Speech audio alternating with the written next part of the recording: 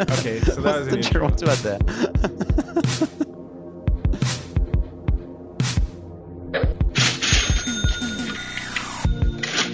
Yeah, because in the end, it's just a podcast.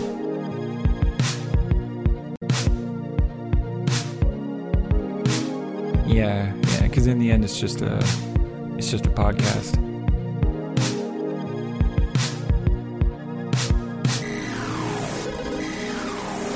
Welcome to Translator City Radio. This is your co-host Robert with Zingward.com, where translators sign up to get jobs and where people can find them. This is your co-host Gilles Michel, reporting from Romont in Switzerland. And today, we're going to talk about why Gilles Michel is getting out of the translation industry. That's right. This time I'm living for a little while. Yeah, we're gonna miss you, Gilles. But in the meantime, the music that you hear right now is by Com Truise, which sounds like Tom Cruise, but it's Com Truise. The album is In Decay, and we recommend that you go out and listen to that. Great. Perfect. Okay, so that was an Wasn't sure intro. what to add there. All right. So let's get into it then. So Gilles leaving the translation industry for a while. Before we get straight into that, let's talk a little bit, Gilles, about how you got into translations in the first place. Sure. Well, when I finished my studies in Switzerland, I went to the UK, to London, to study English for a few months. And when I was there, I realized that I had a real passion for learning about foreign cultures and figuring out what other languages were saying, what people speaking other languages were saying. And I was really fascinated by foreign languages in general and foreign cultures. And when I came back, I started looking for jobs that I could do that involved that sort of thing. And that's when I learned about the translation industry, which I hadn't even occurred to me before. So then I looked up online how to get into that industry, because it's not as obvious as it may seem. And I found a degree at the University of Salford in the UK, and I worked for a few years in Switzerland to get some money, and then I left to start my translation career. So then when you took your studies in translation, how were your studies? How did you like them? I started a bachelor's degree it was in modern languages, translation and interpreting. Mm-hmm. And from the very start, we were told that the first year wouldn't count anyway. We were supposed to pass, but the grades didn't count at all towards the final grades. So I thought, okay, well then this first year is probably an adaptation period, and after it's probably going to get more serious. Because the first year was really relaxed, I found, and it turned out that the 4 years were like this. The whole thing was pretty relaxed, and you basically repeated the same concepts over and over again. So all in all, it was really disappointing for that, because I feel like everything we've seen from the second year on was basically a repetition of what we'd already seen in the first year. Right. But you stuck with it anyways, right? Because you really wanted to be a translator. Yeah, absolutely. What I did was basically to start translating while I was still studying, because I was so bored with the studies, because it was more of the same. I started working on the side as a translator, because I figured, well, let's give it a shot. Yeah, and why not, right? It's one of the perfect careers for that, actually. If you're studying something, you can really get started right away. Absolutely. Cool. Start getting a profile on Prose, start looking up blogs and things that you can read on top of the stuff you learn at university to see how the two match up, and yeah. Mm-hmm. So you mentioned that you were really into foreign cultures and foreign languages, and you kind of started with that when you discovered translation. Yes. And one of the things that I was wondering is if you think that being a translator is something that is vocational. How do you mean? When something is vocational, like in English, it's like the common example is like a priest. But for example, being a doctor is often thought of as a vocation. Oh, like it's your calling. Yeah. Like you're meant to do that. Yeah. Okay, my argument for this sort of thing, it goes back to what people used to tell me when I give a few English classes in Argentina, which is, but you just have a natural talent for languages. I don't. I mean, I would teach students of doctoral student, PhD students of the university, and they were studying chemistry, right? And I would tell them that if you spent as much time as I did studying languages, you would be as good as I am. Right. And I'm pretty sure that's how it works. Just in the same way as I don't understand anything about chemistry because I've never studied it at all. I've never spent any time studying it, so I don't understand it at all. And if I start studying it now, even if I spend like 2 hours a day for a year, I'm not going to know as much as them because they've spent their whole career studying that. Does that make sense? Yeah, it makes a lot of sense. Yeah, so it makes a lot of sense. So the vocation thing, I'm not a big believer of it because I think as long as you're interested in what you're doing, it just comes naturally. Right. Yeah, and I think that the way that you described it is really interesting too, because I know there's a lot of translators that are not happy with their wages or their earnings, and maybe sometimes the way that people perceive them. And a lot of them, say something very similar to what you just said, which is like, well, I studied languages, and if you studied so much about languages, you could do this too. And exactly. And, you can compare it to other fields like chemistry, and why not, Absolutely. Yeah. It's basically this. Yeah. It's the same for everything. Even if you start a sport, you're not going to be very good straight away. For example, we took up Aikido here in Switzerland like a few weeks ago. I took my first class, so I'm a beginner, and whenever I see the more advanced students do the stuff, it looks really easy, but then you try doing it yourself and you just fail miserably. But again, the same concept applies. If I had practiced Aikido for as long as they did, I would be doing as well as they are. So it's the same with professions, it's the same with everything, I think. Right. Yeah, that's funny too, because I have I think that 50% of my friends practice Aikido. Oh, interesting. Yeah, you just brought the average up to 50%.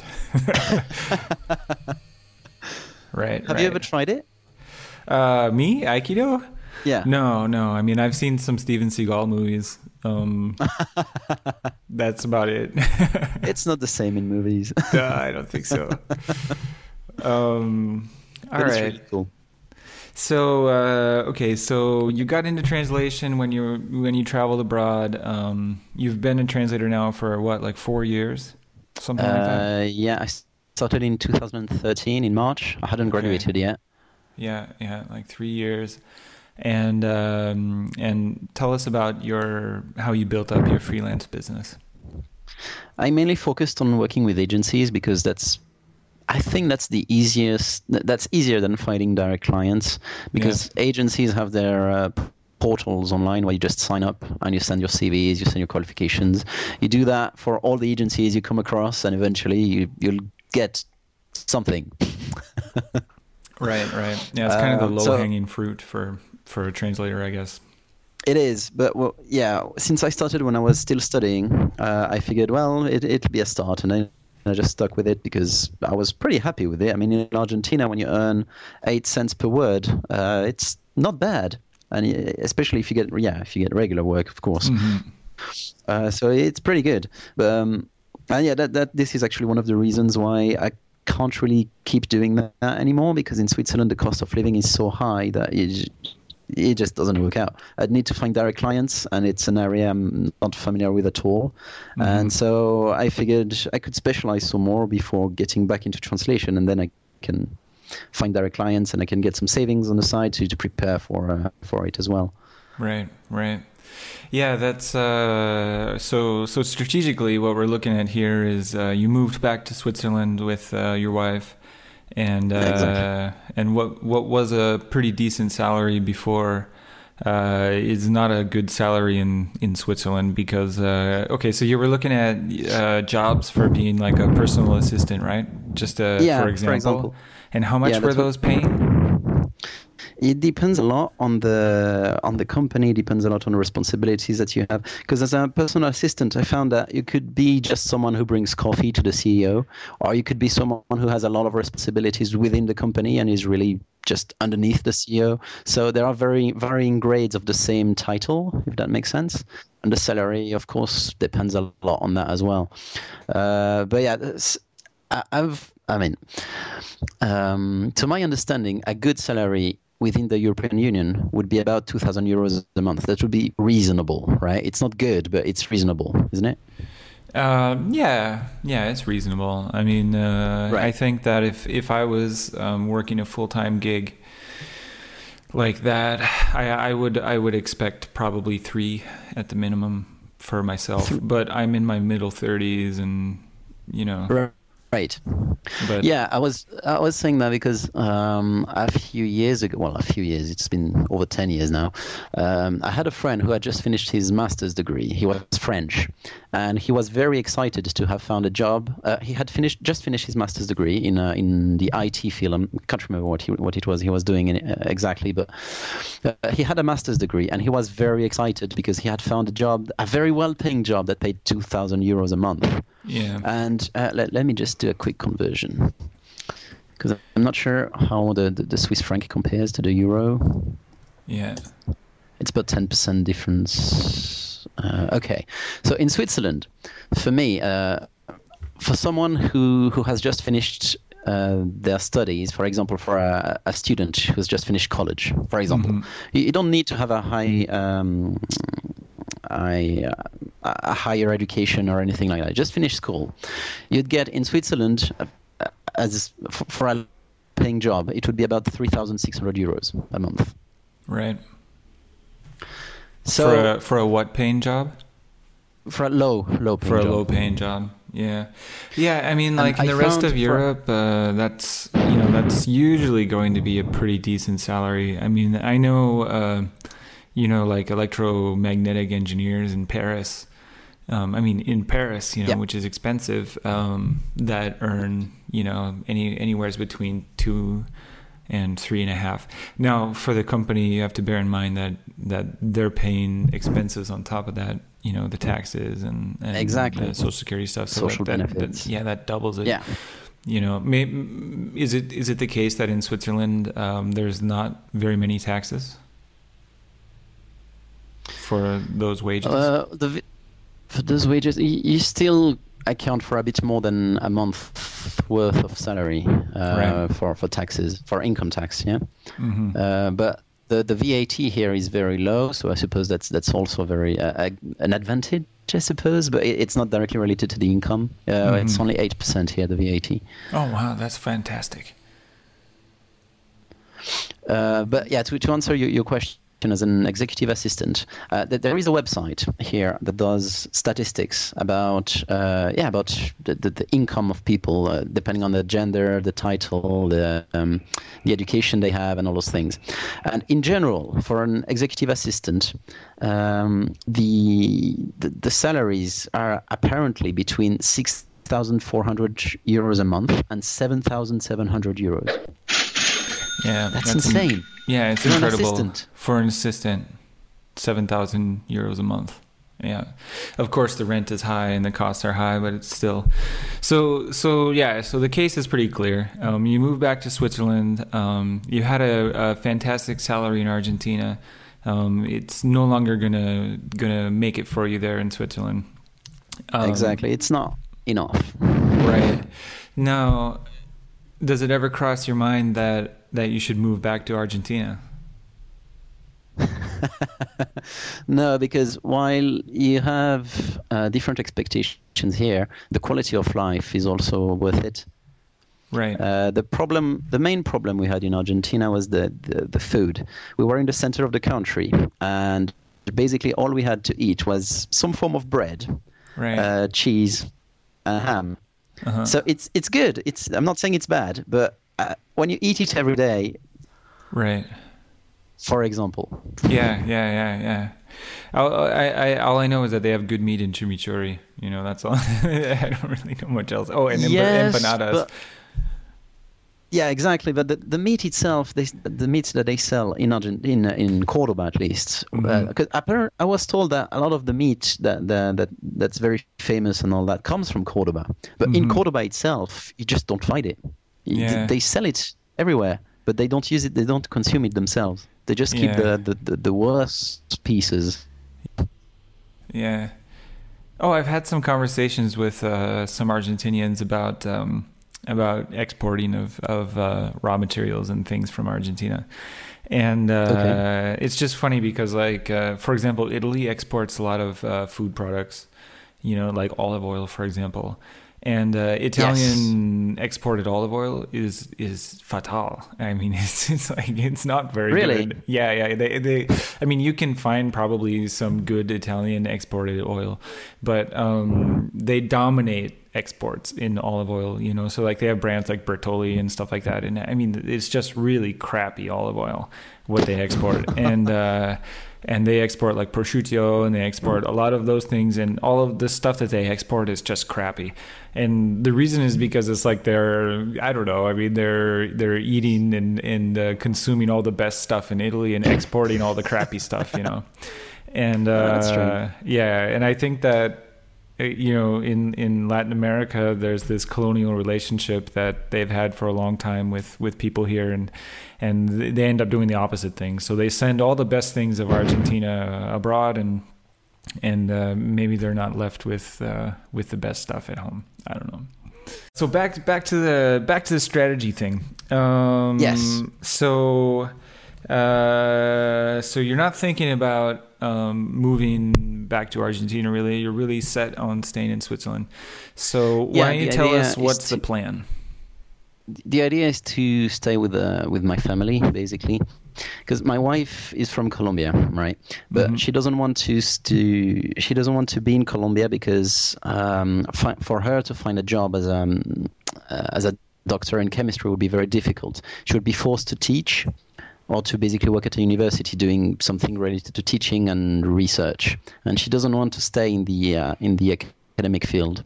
So the thing is, by staying here in Europe, basically in general, she could actually find a job in the industry, and that's what she wants to do. So yeah, that would also have been another alternative, more than Argentina.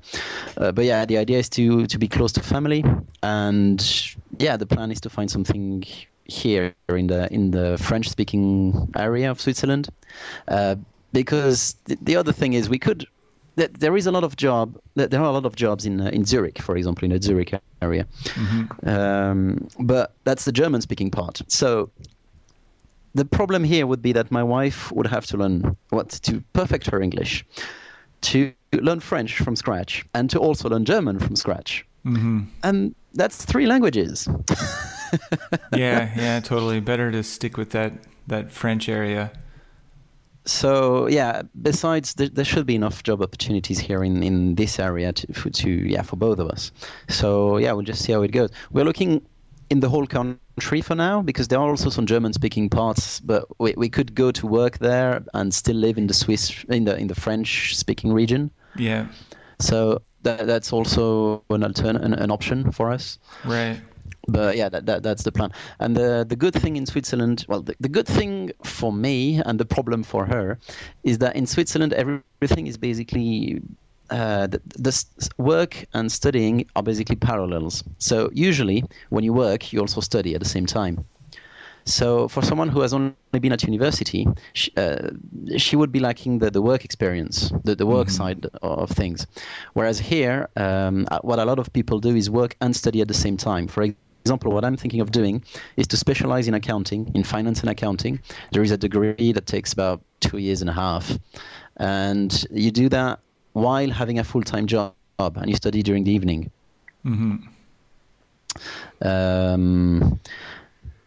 So yeah, it's for example, they have a similar system in France that's called apprenticeship, but I believe the system in France doesn't work very well.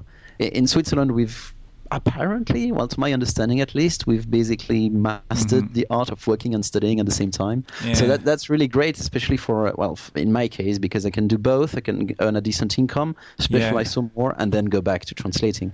Yeah, they have a system in Spain for that too. I think it's called unlimited unpaid internships. I see. Yeah, but that's unpaid. Yeah, exactly, exactly. But like in Spain, like I mean, it's like, I don't know, there's a ton of jobs that used to be jobs, and they just replaced them with internships because they changed the laws about internships. So the idea then is to get a gig, a full-time gig in finance and accounting, or as an assistant, or in marketing or something, while you are studying that degree, right? Exactly. And you're hoping to then go full circle and come back to translations and specialize in finance. Yes, because with the training I've had so far, I have some knowledge of finance and accounting. I have some knowledge of the law as well, the Swiss law more than anything, of contracts and that sort of thing. But it's really a starting point. Does that make sense? I'm not a specialist at anything, Yeah. and I think that's what I'm missing for my translation career. Yeah, it's specializing. Specializing. So that by doing that, I would also get back into the whole process of basically knowing how to fill up what's it called, an income tax form, because they get pretty tricky. But we've learned how to do this when I was doing my apprenticeship. But it was I finished my apprenticeship in 2007, so it's been 9 years. Right. Yeah. So yeah. there are a few things that I should know how to do, but I haven't done in so long that I should get back into it to refresh my memory. Right. Right. Well, it's an interesting idea, because I know that finance is a fine field for translators. I mean, the most basic stuff I think is like translating quarterly reports. Exactly. Yeah. For companies, but for example, I have a friend in Belgium who works for a company called Euroclear, and Right. they do like well, I mean, it's pretty high like stratosphere financial stuff. They enable like massively large transactions, Okay. from between like governments and huge companies and stuff like that, Yes. and hopefully not like mafia and stuff, but I don't think so.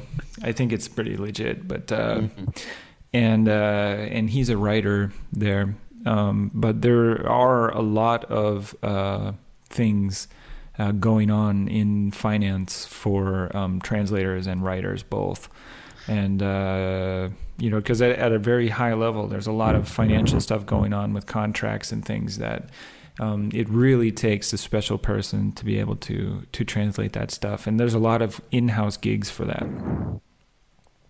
Oh yeah, there is that too. Yeah, of course, absolutely. Yeah, and in Switzerland, I mean, if you got that degree in finance and then you wanted to go into translation, I'm sure there is an in-house gig for translating all this weird financial stuff that you need a PhD to understand. Probably, yeah. Yeah. This degree I want to do is supposed to be the studies that a CFO is supposed to do. Cool. So it goes really in depth into everything of finance and accounting. Right. But that's also the reason why I don't want to take just any job. Because, for example, as an administrator or a project manager or something like that, I wouldn't do any accounting, and I wouldn't see concretely what's going on within the company. I wouldn't be able to do the link between my studies and the work. So by combining the two, you get. I think it's easier to have to connect the dots basically, and then with that sort of study you could absolutely work in-house as a translator, but it also opens a lot of doors. For example, if I found that I really like accounting and finance, then I could also work in that. Yeah, exactly. Yeah. And see, that's just the thing is that, I know you have this idea that you're going to come back to translation, but part of me is thinking Jill's never coming back. Because Well, you never know. You might get a good job while you're studying, and then or even before you start the new studies, you might get a very good job and think, wow, I can start where I'm at here and build a career like that as well. it's always a possibility, of course. Yeah. But yeah, because I mean, translation in itself is a really good gig if you're on the move, Yeah. right? If you're traveling, you just need a laptop, an internet connection, and you're good to go. Right. So it's basically a plan B if I can't find a decent job. The thing is, since I've been on my own, well, as a freelancer for like 3 years now, and back when I was working during my apprenticeship and the 2 years I worked as an accounts assistant, I never really liked being in-house, like having a Right. boss and having to answer to someone who often didn't follow the most, I felt, the most optimal way of doing things. And sometimes I would actually go against them because I disagreed and turned out to be right. And yeah, it's a whole issue when you work within a company.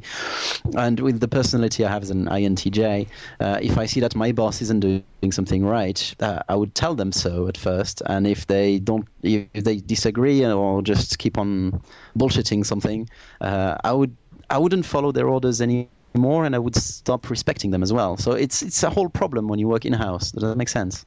Yeah, yeah, yeah. I mean, if you have, what would you call that? Like difficulties with authority or something, it can get That's the thing. frustrating. I don't have a problem with authority as long as I believe they're right. As long as they show me that they're right. But as the first sign I see that they're not doing something right, that they're actually wrong, and they don't admit it, that I immediately lose respect for them. Hmm. Now, on the translation side, you said earlier that you weren't super happy as a translator all the time either. So Yes. why don't you go into that part too? Sure. Well, as a freelancer, especially when working with agencies, sometimes you get, well, you probably know how it is. It's very unstable. Yeah, So, for example, since I was starting out, I had, for example, a few months where I had absolutely nothing, and then everything would hit me at once. yeah, So it's a bit frustrating on that end. But the good thing is that in Argentina, I didn't have any financial pressure. yeah. So that helped a lot, which is not something I can afford here, basically, because the bills add up really quick. Yeah, yeah. So what would you do when you had the time off? So like you have a lull or a low point in your work. You've got a week with nothing coming in. What would you use that week for? There's always something to do. It just may not be something that brings in an income, if that makes sense.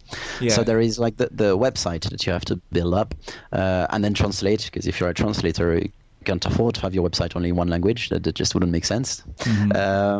You can always look for more clients, sign up with more agencies. You always have paperwork to do, like filling up your invoices, following up on your invoices, and that sort of thing. You can even start looking at new things. For example, how to find direct clients and give it a go. You can also study, which is something that I did with German. I studied German in Argentina, which was fun. yeah, So yeah, you always have a lot of stuff you can do, but yeah, it's always a case of trying to score a job, basically. yeah, yeah. So have you looked around for in-house translation gigs in Switzerland since you've been there? Like done any searches for those? No, well, I had a look when I was in Argentina, and I found that it was very. Yeah, I found a few articles and a few things that seem to point to the fact that it's very difficult to find an in-house job in Switzerland. I actually looked at pros.com to see the number of translators for the language pairs English into French and Spanish into French, Uh-huh. and there were absolutely none signed up on Pros for Spanish into French. Yeah. and only a couple, I believe, for English into French. So I think there is a reason for that. Well, the prices, first of all. Yeah. But yeah, in-house jobs, I know they exist. It's just there aren't that many, and since I'm not specialized yet, it would probably be even more difficult for me to find one. Right. Right. Interesting. So and so far there's no regrets then. Like you're just you're on the new path and you're just everything forward, onward, upward. Basically, yeah, it just seems to make sense. Yeah. Because see, in Argentina, I couldn't study anything like finance and accounting. I could, but not in French. Mm-hmm. And here I have this opportunity to do it, and it's only going to take 2 years and a half. Mm-hmm. So it's not a study that will take that long, and in that time I'll also have a better idea of whether or not I want to go back to freelancing. Totally. And so you said that one of the things with translating that was annoying was this ups and downs in your work and stuff. Yes. Were there any other things that that you didn't like about your translation career? Well, there are a few things, but I think it's inevitable.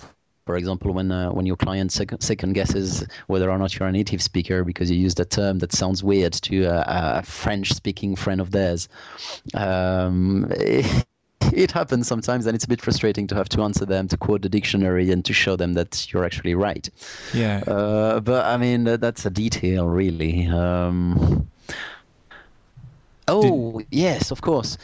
One other point that I disliked a bit was the fact of that I was always on my own. Yeah. Always stuck at home at the computer, and it gets.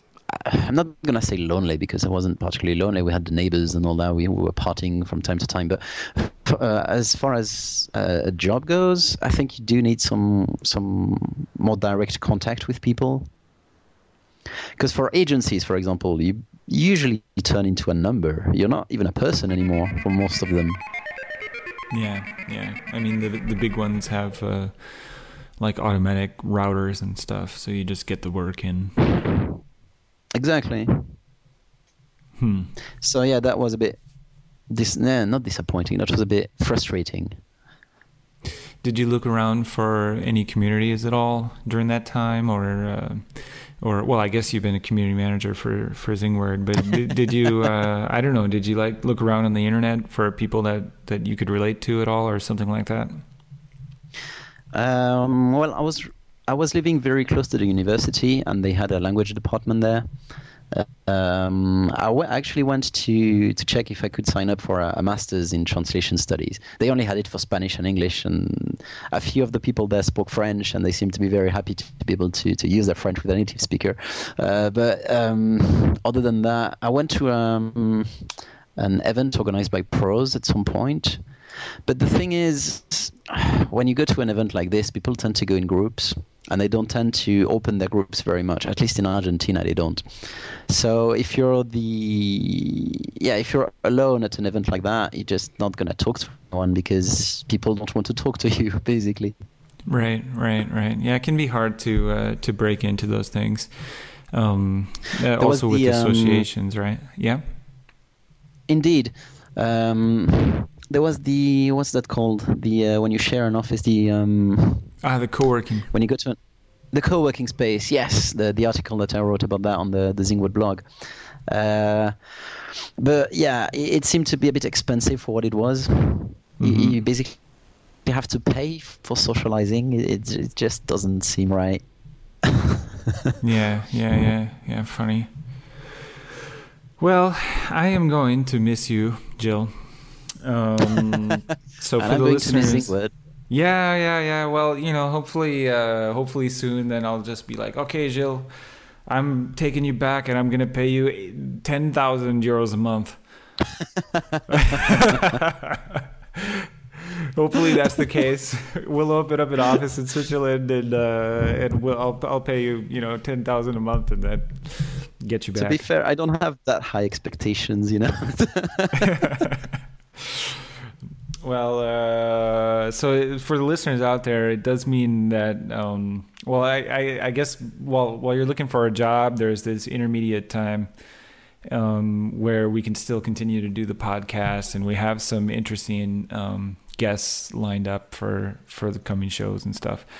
But it does mean that I'll be in the market for a new co-host. Or some temporary co-hosts or sit-in co-hosts or some kind of co-host. I could also do it by myself, but it's nicer to have a co-host, I think, because, like, for example, we did the episode where it was just the two of us talking and about the different events going on and different things, and I think that's a really nice setup to provide commentary on stuff and not always have to do an interview, you know, because always interviewing is just too much interviewing. And so on the radio page, which is zingware.com/translator-city-radio, you'll see, like, first thing on there is a place where you can record a message for us. And if you have a question for us, you can stick it there. If you'd like us to talk about something, make a comment, anything at all, you can stick it there. But also, like, if somebody wants to put on their best radio voice and do a little audition to be a co-host on Zingware Translator City Radio, by all means. It's a really fun thing to do. It sounds a bit scary at first, but when you get started, it's really cool. Yeah, because in the end, it's just a podcast. Now, you mentioned something earlier. Something earlier when we were talking about translations, that you were frustrated with their translation work sometimes, that you weren't enjoying it. Do you think that specializing in something like finance, where maybe the text will be more interesting, will solve that for you? It's possible, because then you would really understand everything that the text is talking about. But then again, it could get repetitive, so there is always that risk. Right. That you may be an expert in your field, but then if all the texts you receive are the same, just with different numbers, then it'll get boring as well. Right. So I think you just need to find a kind of balance. For example, if I go back to freelancing, I don't think I would only be translating. For example, something that my dad does, he's focusing on insurance, right? He sells insurance. That's basically his profession. Mm-hmm. But he doesn't only do that. He also helps foreigners who come to Switzerland to work and for whatever stuff. He helps them with their paperwork, with the income tax form, for example, which is tricky to fill in. So if you know how to fill in, you can help them with that, and you can charge for it. He helps them whenever they have legal problems. So he writes letters for them. He hires lawyers for them. So you can do a whole bunch of services for foreigners who aren't familiar with the way the administration works here in the country, and just help them sort their stuff out. Right. Oh, that's really cool. And you can charge for that. So I've noticed there are a lot of Spanish-speaking people in Switzerland. It's really surprised me because I've never noticed them before. But now that I speak Spanish, it just comes naturally. You are on the bus and you just hear someone speak Spanish, and it's like, oh. Mm-hmm. And it just seems to happen all the time. So my dad focuses on people from Portugal because there are a lot of Portuguese in my town. But in general, I could use my Spanish to help Spanish-speaking people settle down in Switzerland, for example, on top of my translation gig. So yeah. Oh, that's cool. That's a good idea. And that's nice, too, because, like the last time I was in Geneva was about a year ago, exactly. Yeah, when we met. Yeah, exactly. We met there. What a beautiful day that was. It was awesome. It was, wasn't it? It was a really nice day. But if I recall, there was a lot of billboard signs for some election, because in Switzerland you have kind of a direct democracy sort of thing going on. And, yes. And it seemed like a lot of people were really, kind of xenophobic about immigrants and people coming to Switzerland. Yeah, there is a political party here, the one at the center actually, who is very famous for making racist comments. Mm-hmm. And for example, they had like what's that called?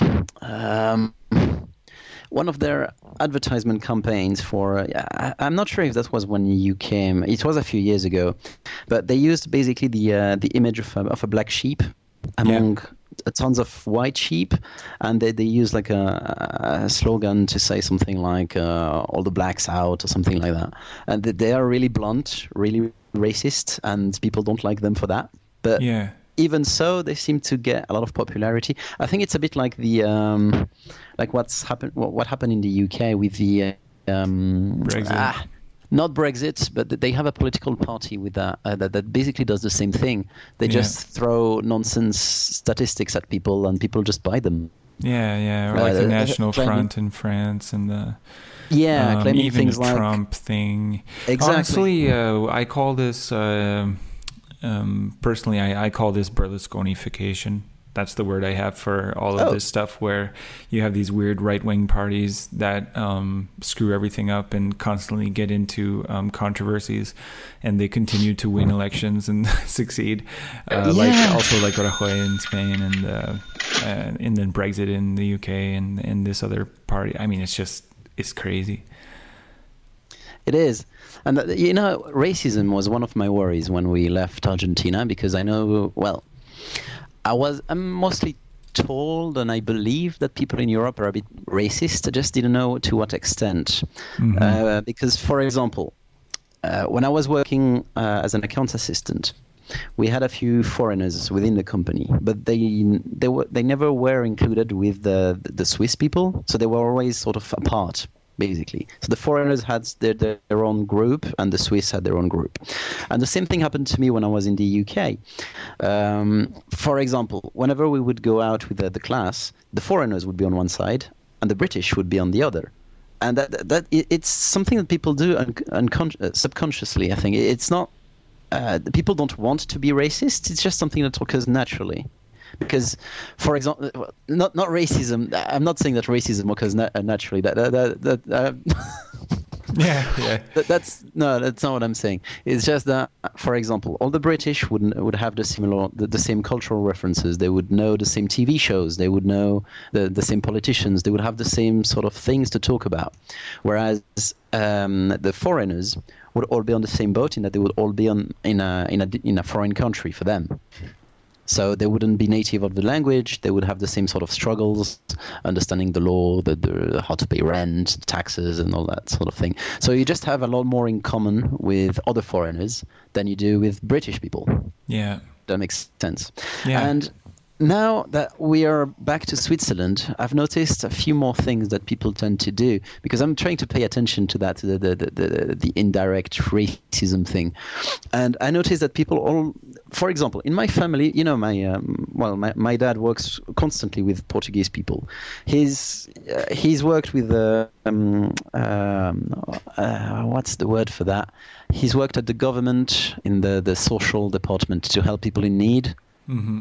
And he used to help a lot of foreigners as well.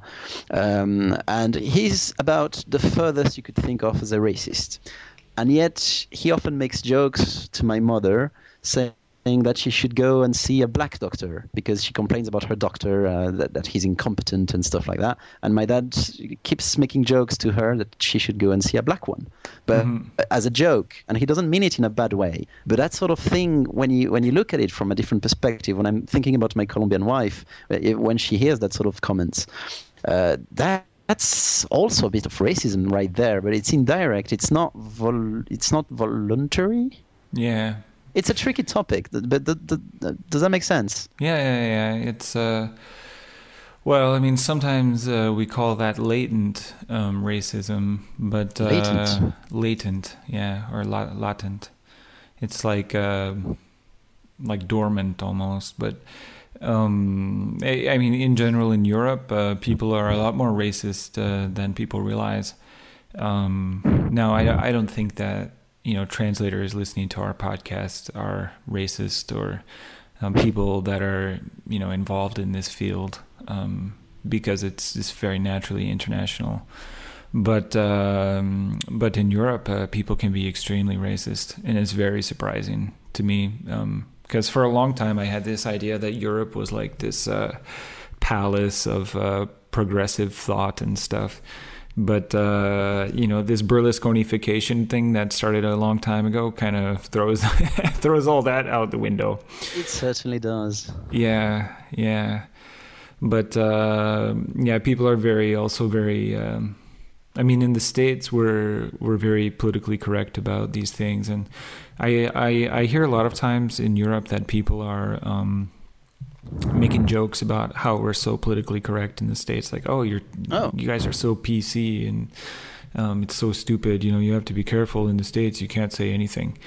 And but the truth is that saying things like this joke about the doctor, it's just not really worth it, because it's not very funny, and it's not like your dad's a bad person, but it's not a very funny joke. There's no real need to say that. Exactly. And if you sit there and analyze it, then it's like, well, what exactly are we saying when we say it's something like that? See, I think that's one of the things that we realize when we start traveling, because for example, my parents just never travel. They've been out of the country, but they don't like it. They don't travel very often, even within Switzerland. For example, going 1 hour by car would be far for them. So I think the people who do these things just don't realize what they're saying. Yeah, that's probably the case. Well, I really hope that you never encounter any problems there. I imagine that someday somebody will say something, and but that I hope that you don't have any problems. We'll see. Well, I can't even remember how we came to the topic of racism. Yeah, I don't know. Oh, we were talking about Switzerland and direct democracy and that thing about the posters. Yes, the poster you saw in Geneva. Yeah. Yeah, and before that we were talking about the French area of Switzerland, which is a good place to live too, because everybody says it's way more laid back than the German area, right? I'm not sure. Or is that racism right there? Those French Swiss, they don't do work. Well, it's certainly the stereotype that the German-speaking part is very structured, very much like if you compare Germany and France. For example, I'm told my two brothers work at the same company in the German part of Switzerland, and apparently they receive a lot of abuse because they come from the French-speaking part, but because the German speakers think that the French speakers only think about partying and only make jokes and are very relaxed and just don't do anything. Right. Yeah. Well, for the German speakers that are listening to the podcast, we have some friends in Barcelona that rent out a room on Airbnb, and they frequently have German guests. And like the top number one thing that the German guests say is, wow, so we noticed that you're not taking siesta. I thought that everybody in Spain slept for 2 or 3 hours every afternoon. And it's like, okay, guys, like I'm from Minnesota, and we still use horses and wagons. Oh, you don't? Exactly. So let's make fun of some Germans for a while, because they're always giving everyone else such a hard time. Well, let's wrap it up. That was episode 4 of Translator City Radio, talking about Jill leaving translation industry temporarily, permanently. Will he ever come back? Are you ever going to come back? Probably. I hope so. I mean, it's a really cool and flexible industry to work in, and I'm not sure if I'll be able to stand the in-house gig for very long, but we'll see how it goes. I just might, but I'm not convinced that I will. All right. Well, we're wishing you the best of luck with your in-house gig, and your studies and everything. And we hope that you come back to translations when it's all finished. Thanks. It's been a pleasure. You bet.